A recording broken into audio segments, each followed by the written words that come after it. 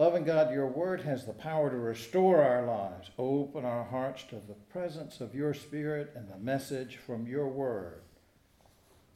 For you are mighty to save. Amen.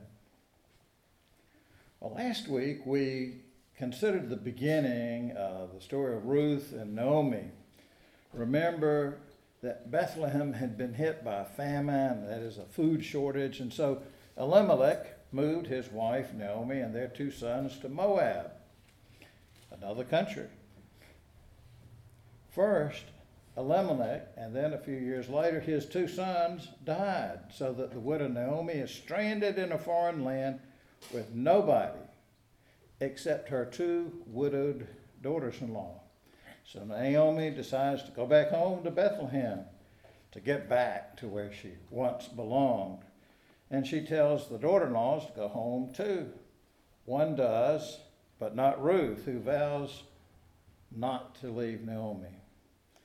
Today, we learn what Paul Harvey used to call the rest of the story.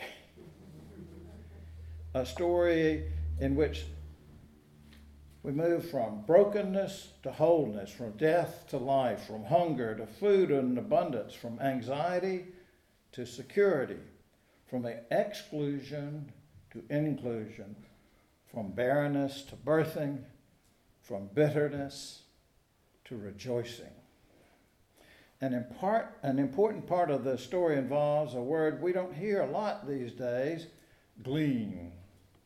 In those days, they had no government welfare, no insurance, no food banks, no Red Cross, no Salvation Army, no Social Security, none of the programs that we have now to help people who are in great need and in real danger of starving.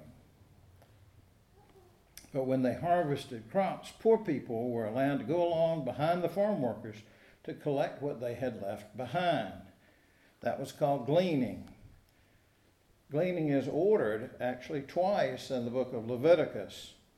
One verse says, "When you reap the harvest of your land, you shall not reap to the very edges of your field or gather the gleanings of your harvest, but leave them for the poor." And I've heard that some farmers still allow gleaning, usually people harvesting by hand food that's been left in the field. Gleaning was how the widows Naomi and Ruth survived. But first, we meet Boaz, a new character in the story. Listen now for the word of God from the 2nd chapter of Ruth, the first 13 verses. Now, Naomi had a kinsman on her husband's side, a prominent rich man of the family of Elimelech, whose name was Boaz. And Ruth the Moabite said to Naomi, "Let me go to the field and glean among the ears of grain behind someone in whose sight I might find favor." She said to her, "Go, my daughter." So she went.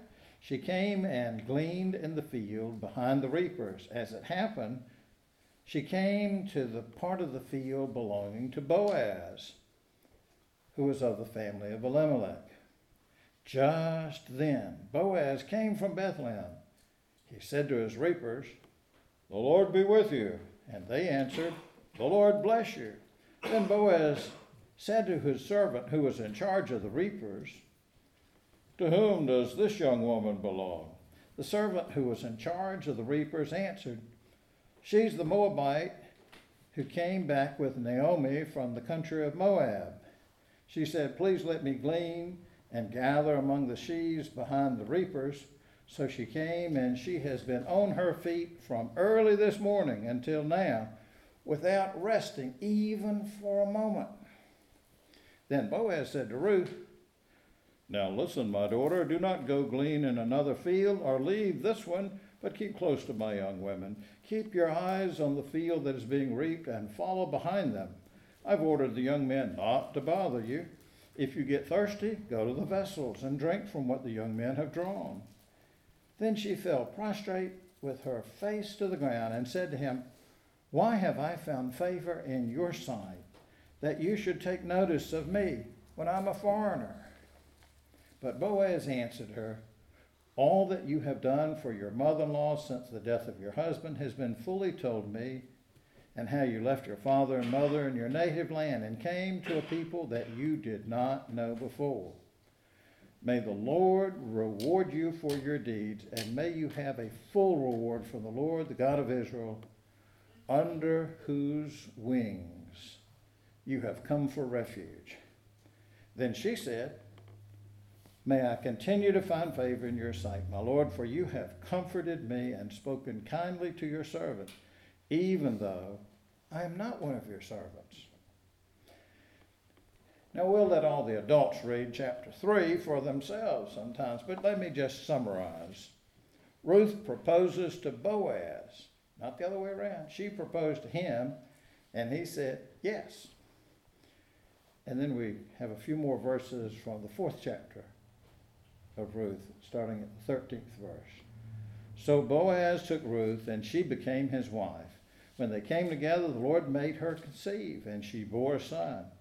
Then the women said to Naomi, blessed be the Lord, who has not left you this day without next of kin, and may his name be renowned in Israel. He shall be to you like a restorer of life and a nourisher of your old age.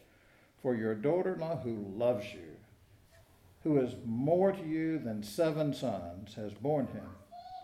Then Naomi took the child and laid him in her bosom and became his nurse. The women of the neighborhood gave him a name, saying, a son has been born to Naomi. They named him Obed. He became the father of Jesse, the father of David. This is the word of the Lord. Thanks be to God. O Lord, may the words of my mouth and the meditations of our hearts be acceptable in your sight, our rock and our Redeemer. Amen. At the end of the book of Ruth, we find out why she is important in history. She's the great-grandmother of King David, and therefore she is an ancestor of Jesus. Now, Ruth and Boaz are listed in the genealogy in the 5th verse of that 1st chapter of Matthew, not to mention the 3rd chapter of Luke. But the book of Ruth is not in the Bible just because of that family tree. As Carolyn Pressler has written, the book of Ruth is a testimony that rings true. God works in and is made known through loving relationships to offer a blessing beyond anything that those struggling to keep faith could ever imagine. Under whose wings? Well, in the Pentateuch, that is the first 5 books of the Bible, the eagle is a metaphor for God's protection, God's nurturing care and loving kindness for God's people. For example, in Exodus 4, after Moses had led the people of Israel to escape Egypt and Pharaoh's army, and they came to Mount Sinai, God had Moses say to the people, you have seen what I did to the Egyptians and how I bore you on eagle's wings and brought you to myself. Or in Deuteronomy 32, Moses says, as an eagle stirs up its nest and hovers over its young, as it spreads its wings, takes them up and bears them aloft on its pinions. The Lord alone had guided Jacob. So under his wings was a metaphor for God's protection that was familiar already to readers of the Hebrew Bible. Ruth and Naomi had faith, despite outward circumstances that were adverse, inward doubts and fears. You see, faith is not just a belief, some sort of calculated assessment that some set of statements is probably true. Or this morning I heard the congressman who's the head of the Homeland Security Commission, they talk about how he had a high degree of confidence that something was so. You know, I'm not exactly sure, but I think probably it is. Well, faith is not that. Faith is not a feeling, something subjective, that some warm and fuzzy notion that comes and goes. The life of faith involves our holding on to a God who is already faithful. There's a famous preacher from years ago named Henry Emerson Fosdick who said, "Cynicism and fear freeze life. Faith thaws it out, releases it, and sets it free." We are called not to be fearful, but to be faithful. The book of Ruth is an amazing story. The characters in the story, they're not kings, they're not queens, they're not generals, they're not war heroes. In fact, there are no villains. There's no bad guy in this story. If you read the 4 chapters of this little book closely, you will find that the characters in the story are not just looking out for their personal benefit. They're working to promote the well-being of other people. The people we meet in the book of Ruth are, for the most part, they're like you and me. Ordinary people leading ordinary lives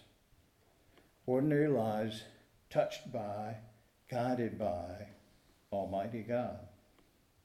There was a famine, if you think about it. There's a famine, but Ruth and Naomi did not starve. 3 important men in their lives, Naomi's husband and her 2 sons, died. But Ruth and Naomi did not perish. They lived. Insecurity stalked Naomi and Ruth, but faith conquered fear and anxiety. And as it turns out, God took care of Naomi and Ruth.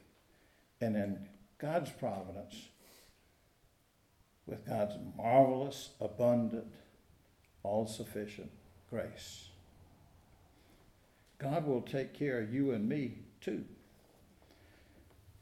In the words of an old hymn, if you think about it, Ruth and Naomi had no dream, no prophet ecstasies, no sudden rending of the veil, no angel hesitant, no opening skies.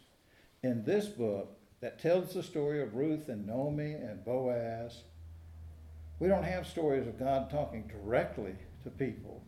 We don't have miracles or partings of the sea. We have ordinary people moving through their lives with faith in God, and God blessing them. God's work is in our hands, which is why the 90th Psalm ends with the psalmist praying, "Let the favor of the Lord our God be upon us and prosper for us the work of our hands." Oh, prosper the work of our hands. Think about this. When they left Moab and moved to Bethlehem, Ruth and Naomi had no money, no prospects, no real reason to have hope. What they had is what the 46th Psalm calls God as their refuge and strength, a very present help in trouble. And so do you and I. So do we. Thanks be to God. May the God of creation and restoration give you confidence in the daily tasks that are set before you. May the God of love and compassion assure you of your heritage as a child of God. May the God of guidance and inspiration mold you in God's image. And may the blessing of God, Creator, Redeemer, and Sustainer, be with you and remain with you today, tomorrow, and forevermore. Amen.